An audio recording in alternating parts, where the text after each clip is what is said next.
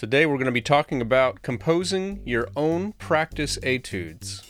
Coming up next.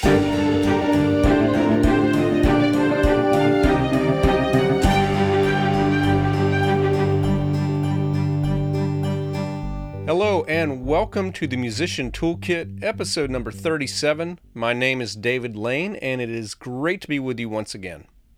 As this episode is coming out at the end of August, let me go ahead and wish all of the students, teachers, and then of course all of the administrative staff and bus drivers, everybody associated with school, just a happy 2023-24 school year. Hope that everything will be smooth and successful, and everybody will be safe.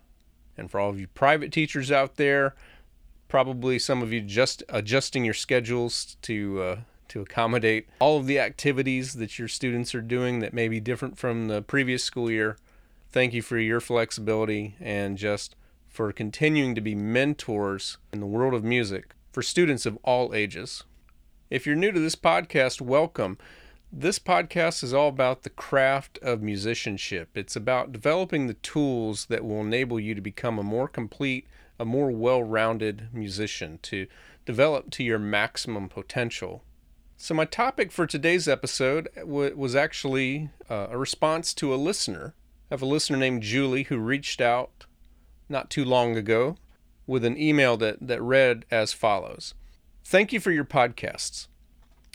I just found both of them recently after deciding to pick up the French horn again after not playing for a long time.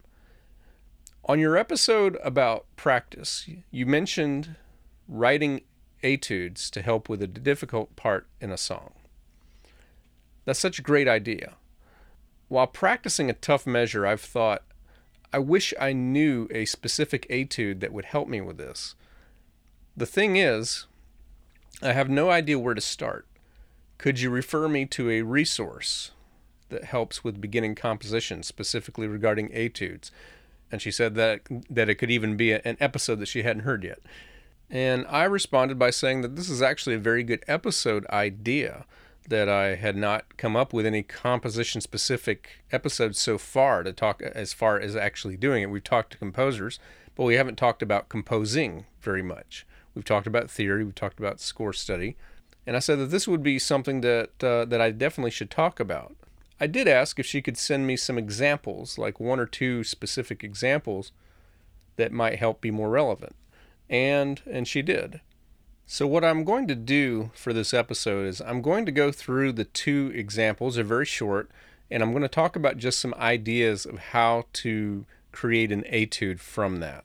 And then I'll throw in a few other general thoughts toward the end of that. So this probably won't be a very long episode. I will do my best. This is audio only. I'm at the moment not putting anything visual on YouTube other than just the thumbnail with the audio feed for this podcast.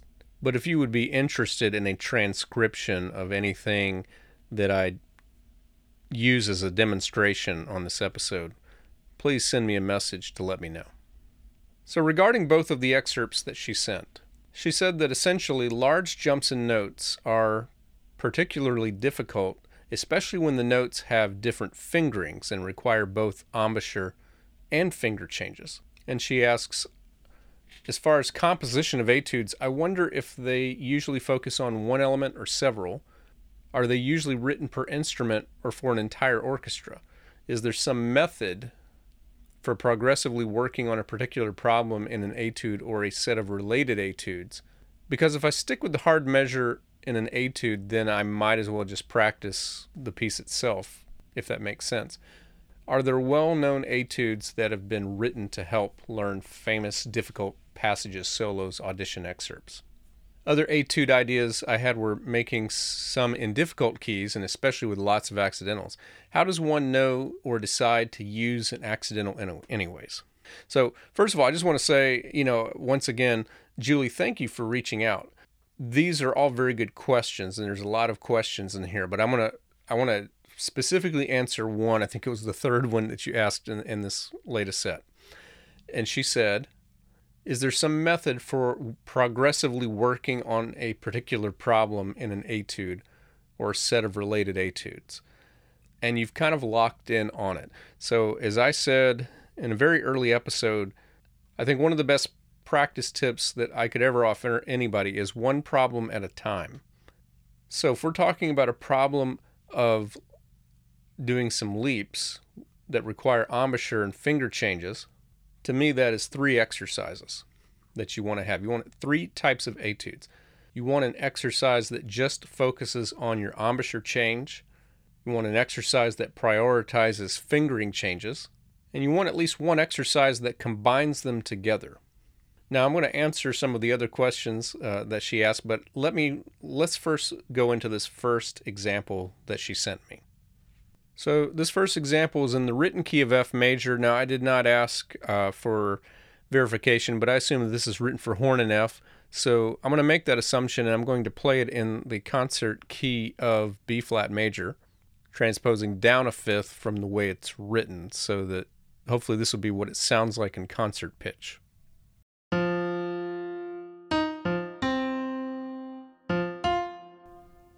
Okay, so speaking visually, this is what the French hornist would see. It's in 3/8 time, and it's a C dotted quarter tied across the bar line to an eighth note. There's a breath mark. You jump up to a seventh, a minor seventh, to a B flat, and right back down to the middle C in eighth notes. And then rhythmically you have the same thing the next 2 measures, dotted quarter tied to an eighth, and then followed by 2/8. And so you're going to a written G tied to a G, a breath, skipping down to middle C, and then up an octave to the next C. Okay, before I go on, I want to address Julie's comment that she had after the question regarding on whether or not it's a good idea to have a set of progressive etudes. And what she says is because if she just sticks the hard measure in an etude, then she might as well just practice the piece itself. So first of all, I just want to go ahead and say that is a solution. It's just practice the hard measure itself, just the leaps up and down. That said, there is a benefit to coming up with an etude based on the problems that you're having in this particular example. And that is something that I addressed on another episode of the Musician Toolkit about the cumulative effects of practice. And that is when you work hard on certain skills, those skills, when you need them again, become easier. So what you're doing, you're not just saying that you want to get better at these specific measures, but you want to improve the ability to play in certain ways that if you come across something similar to this again, or even a little bit different, but it still uses the same techniques, you're not going to have to spend so much time on that specific measure as maybe you feel like you need to on this one. Okay, I haven't played French horn in a while, but let's go back to this exercise, and I'll see if I can kind of help guide what I would do with something like this. Okay, so first we want to just work on the embouchure. We don't want to think about the fingerings. You're coming from a middle C, going up and back to a middle C in basically 2 different measures. First time you're going up to a minor seventh to a B flat. The next time you're going up an octave to a C. Now actually this is probably a bad exercise to even talk about fingerings, because at least in these 4 measures, everything is open valve except for the B flat, which would be just a first valve. So the first thing I'm going to do is I'm going to line up, starting with middle C, all of the notes that I can play without pressing any valves. And on a French horn, if you start with the middle C without pressing any valves at all, you can go up to the next E, a third above, then a G, then a B flat, and then a C. And you can actually start stepping up, and I would actually encourage this. I would go to the next D, and then E, and then F, and I think we'll stop there. So now I'll tell you why in just a second. Now, I don't know if you happen to be playing on a double horn, which is to say that you're playing on a horn that has a thumb valve. A lot of horn players will use this trigger or this thumb valve to get, especially notes that are above a certain level, like above a written G second line on treble clef staff? Well, engaging that thumb trigger is actually going to create a finger exercise, and I'm also a big fan of not doing things the easy way when you're trying to improve something. So the thing that I remember about French horn is if I could play something on the single horn side without using the thumb valve and I could control the tone, then I absolutely could control my embouchure and the tone if I then added the thumb. And again, you're not practicing these specific measures, you're practicing the skills to play these measures better. So this first exercise, I would say, don't use your thumb valve at all. This is just, in fact, don't press any valves at all. This is all just your lip, and you may want to use a metronome and go slower than I'm recommending here. But I would take the rhythm of that you have in these two measures. So you're in 3/8 time. You play middle C as a dotted quarter tied to an eighth, and then we're going to go up to one of these notes as an eighth note and right back down to the middle C. And what you may want to do first is just play one of these patterns by itself, and then take a significant breath and repeat it, or when you're ready, go on to the next one. So all we're going to do is just take this middle C and go up to the next note that we can play without a valve. So we're going to go up to the E and back. And we're going to take, when you're ready, we're going to take that C, tie it across, and go up to the G and back. And again, repeat as needed till you feel comfortable. When you're ready, go on to the next one. G up to a B flat and back. Now I know that in real music you might put down the first valve for a B flat, but this is part of the overtone series for the horn. On a single horn, you can play the note without pressing any valves. So it may not sound as great as putting the first valve down, but that's okay.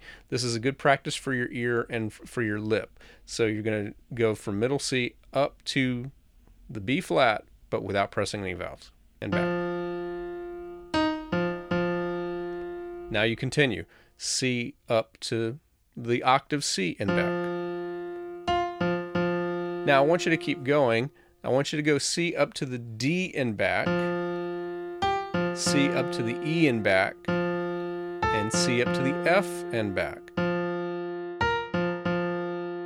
Now why would I have you do that? It's because there's a psychological phenomenon that helps us relax when we can do more than what's asked. So this is why I often say to students, if the tempo needs to be 108, practice it up to 120. If you need to jump up to an octave, how much easier will that be if you can get pretty good at jumping up an 11th? Yes, learn the skill that you need, but once you have it at a certain tempo and you're comfortable with it, keep on going to get it under control a little faster than you need it. Or if it's a slow tempo and you're having to really focus on keeping a slow beat, once you get comfortable with it, go even slower.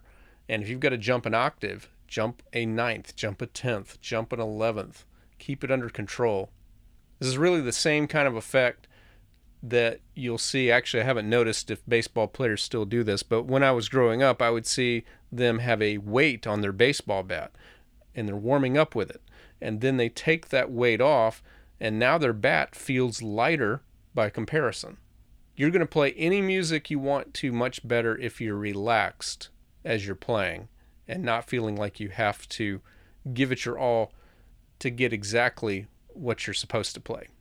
Okay, so now you want to do another exercise that addresses the same concern, but from the fingering side of things. So, but at the same time, it's very easy to go ahead and add some progressive ranges. So really, we're just going to do a chromatic scale exercise with this. We're going to take that same rhythm, dotted quarter note, middle C, tied to an eighth note.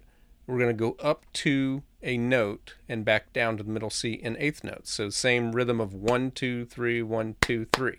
So the first note you want to go up to is just a D flat. Now, for all of this, I'm going to say use the fingerings that you would normally do. You could make an extra deluxe exercise out of it by making it F side fingering and then B flat side fingering, and you could certainly do that if you want to. But I think it's enough if you simply just take the fingering that you would use for the D flat on whatever horn you would use. I presume it's still the F horn at this point, and probably would stay the F horn until you get to at least a G, where then you might, and again, I'm assuming you have a double horn, but if you're practicing on that, that's where you would put the thumb valve in. So just the fingerings that you would use, but we just start off with going C up to a D flat and back, C up to a D and back, C up to an E flat and back, C up to an E and back, C up to an F and back, and I think you get the idea. Keep going until you've made the octave. So you go up to G flat, then G, then A flat A, B flat B, and C. And you may want to combine this exercise in different ways. So the first is just focus on one at a time and just really try to make sure that all of the notes sound really good. But then you have a nice chromatic exercise that you can do from start to finish, and one that might sound a little bit like this. I'll just play like the first few measures.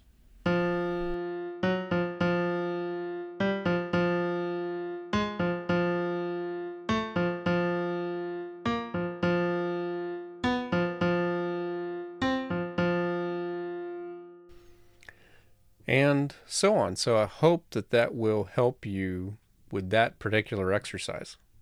But again, I want to recap how I went about that so that it makes sense when you're doing something like this on your own. And all I did first was I took the rhythm of the example and just kind of let that be the basis of the exercise. And then, as you said, there's a problem with the embouchure, but also the fingering. So we separated them. We came up with an exercise on that rhythm that just uses no valves at all. And we also took the concept that we're going to go beyond what we need. We're going to go beyond the octave so that we can relax into the octave.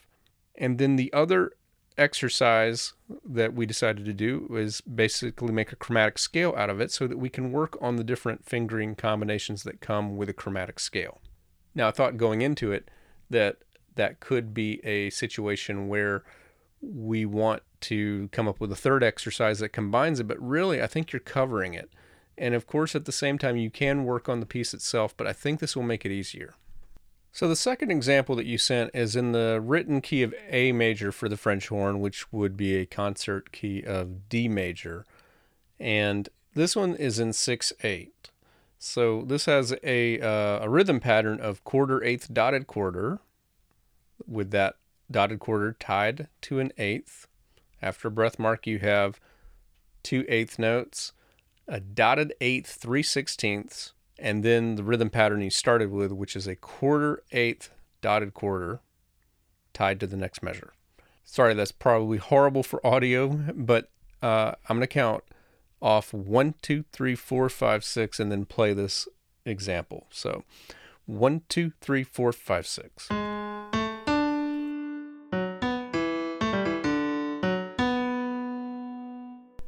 So this excerpt is a little bit more complicated, so let's go about it a couple of different ways. If you, this is actually a 3-measure example, and you have a rhythm pattern in the first and third measures that's identical. You have a written D sharp EA, that quarter, eighth, dotted quarter, which is tied to the next measure on the first measure, and then you have an A, C sharp, F sharp in the third measure. Again, that F sharp is tied. So if we play that first measure and put a fermata on the last note, and then take the third measure and put it on the last note, well, you have the basis for a different type of etude here. So we talked about in the previous example that we worked on, this is what I call like basic etudes. They're basically just exercises that they help you achieve something, but at the same time, nothing that we did on the previous excerpt is something that you would play for anybody in public. It's like in piano, we have, what are called the Hanon exercises, the virtuoso piano by Hanon. And, some pianists say that that's outdated and there's no need to use them. I happen to disagree. I think there's a lot of use for them, but I would agree with them that I would not play any of them in public. Maybe with the possible exception of number 60, which has some nice musical qualities to it. But then you have other etudes. Again, for piano, some of the most famous examples are probably the etudes written by Chopin, which you can play as concert pieces. They sound like very good music. So I want to take this second excerpt, and I want to take those two measures I just played and show you how you can come up with the first four measures of your own composition in etude. So if we play that measure 1 followed by measure 3, we could come up with a third measure pattern that would then take you back to measure 1. So that's a 4-measure excerpt that would sound like this.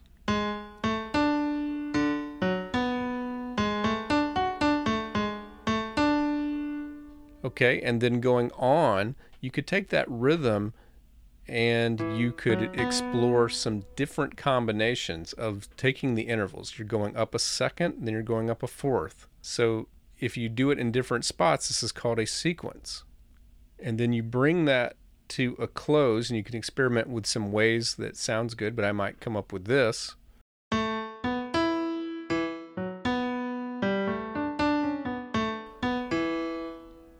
And so now I have the first 8 measures of an etude based on that first and third measure from your excerpt. Now you might be content with just that, just this little 8-measure excerpt that you're using to kind of play around with this measure some more. But you could also keep going. You could build on that. Take another 8-measure phrase, let that rhythm and let the intervals be the guide. But you may, like that third measure actually doesn't go up a second and a fourth, it goes up a third then a fourth. So you may play around with a third then a fourth, or a fourth then a third, or maybe instead of a second and a fourth, you take a second and then a fifth. You kind of play around with it and do some arpeggios, do some filler in between. And again, when you're doing composition, it's okay if you try something, you don't like it, you can always erase it, or if you're putting it in finale or whatever, if you're typing it in, you can delete it and do something else. Now let's take the middle measure of your excerpt here. So this measure, if I just play it all by itself, it's starting on a written A, going down a sixth to C sharp, up a fourth to F sharp. This is all eighth notes.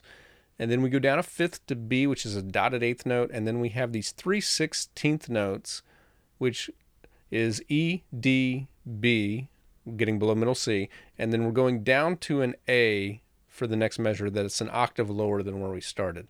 Okay, again, I know that's just head spinning to try to follow if you don't have the written score in front of you. So the measure I'm talking about and landing into the measure that follows sounds like this.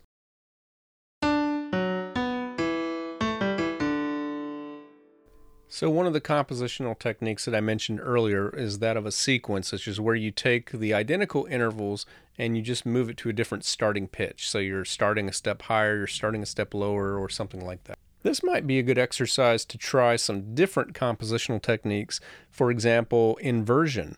And that is to say that you take the intervals of that second measure, which is you play a note, go down a sixth, up a fourth, down a fifth, like this, and maybe start an octave lower and reverse the direction of the intervals. So instead of going down a sixth, go up a sixth. Instead of going up a fourth, go down a fourth. And instead of going down a fifth, go up a fifth. So take an octave lower than that A, so the A that you're going to end up on, two lines below treble clef, and go up a sixth, down a fourth, up a fifth. And that would sound like this. Now you take the direction of your last 4 notes and reverse the direction. And you put it together. Here's your complete inverted phrase.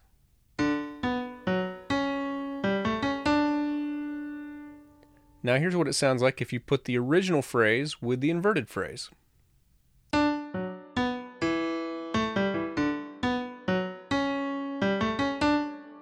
So those are just a few ideas. What you're doing is you're taking the measure you have and you're exploring the different ways of coming up with an exercise based off of that measure. You're taking the interval patterns, you may be taking the rhythm patterns, and you can even flip it around. What goes up can now flip to go down, and you could even take it higher. You could even put this excerpt, up an octave might be a little bit high for this excerpt, but if you had something that was a very small range, you could certainly put it up an octave or down an octave. One of the important points here is that I hope that you understand is that there are no ironclad rules, and that's the thing with composition, is you want to use this as an opportunity to be creative, to really analyze what's there with the music and what can you do to get more out of that particular music. And it's a way to also have fun in your practice besides just playing that measure over and over. And you're going to get the effects of cumulative practice that carry over to other types of pieces with similar problems that you have to overcome. Now, there is one question that you had actually, there's a couple of other questions I want to go ahead and get to. By the way, I apologize if you hear thunder in the background. I'm trying to finish recording this before a pending thunderstorm gets too close, and it makes no more sense to keep recording. You asked about etudes. Are they usually written per instrument or for an entire orchestra? So again, with the composition, there aren't that many rules. There are etudes for orchestra or for band, but there are also etudes for individual instrument. What you want to do is to practice for your particular instrument because that's how you're practicing. You also asked, are there well-known etudes that have been written to help learn famous difficult passages, solos, audition excerpts? And the answer to that is yes. Every instrument has their own etudes. There are method books that go way beyond what like your middle school and high school band method books go through that you can explore. I highly recommend that you consult with a professional French horn player or, if possible, a teacher to help guide you to specific repertoire. I could not be of any help of that. But no matter what your instrument is, yes, there are already exercises out there that can help you. Going back to the Hanon exercises on piano, I frequently find exercises that are similar to a difficult measure in a piano piece that maybe one of my students is working on, and I will pair that exercise with the piece that they're working on. The only other question that I see that I didn't answer already was how does one know or decide to use an accidental anyways? So an accidental just simply means it's not part of the key signature, it's not part of the key that you're playing. You want to make it sharp or flat, or in some cases you want to make it natural because it's supposed to be sharp or flat according to the key signature. And again, this is a creative thing that you can explore. You can just try it. One time I wrote a piece that it was supposed to be an F sharp, and I forgot to include the sharp, and it got played as a natural. And when I heard it played quote unquote incorrectly, I liked that better than what I'd come up with. So I hope that this is helpful for many of you as an introduction to composing your own practice etudes. And again, they can be short, they could be 4 measures, 8 measures, or you could develop them into a full-length piece that you could pass on to your own students or to other people who might be playing, the same instrument and want a little bit of help. It could also be something that you do as a hobby. You start creating your own practice etudes and you compile your own book, your own method book. There's a lot of possibilities here besides the very practical one of just helping you with the main piece that you're working on.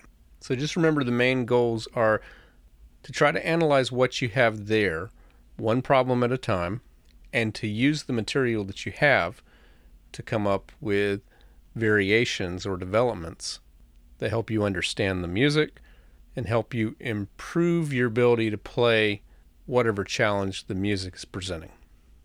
That's going to wrap up episode 37 of the Musician Toolkit. You can send me a message if you have any questions. All of the contacts are in the show notes, as well as a link for Fonz, which you should definitely consider trying out. They keep adding features, they've recently added the ability to do expense reports, all handy stuff for your admin support that you need so that you're not having to spend so much time on it directly if you have a private studio of any kind. And if you got value from this episode, I would be so honored if you would share it with at least one other person. And if you're listening on Apple or Spotify, if you would please leave a 5-star rating and review. And if you're following on YouTube, please click the thumbs up and make sure that you're subscribing if you're not already. Once again, thank you so much for listening. I look forward to being back with you again next week.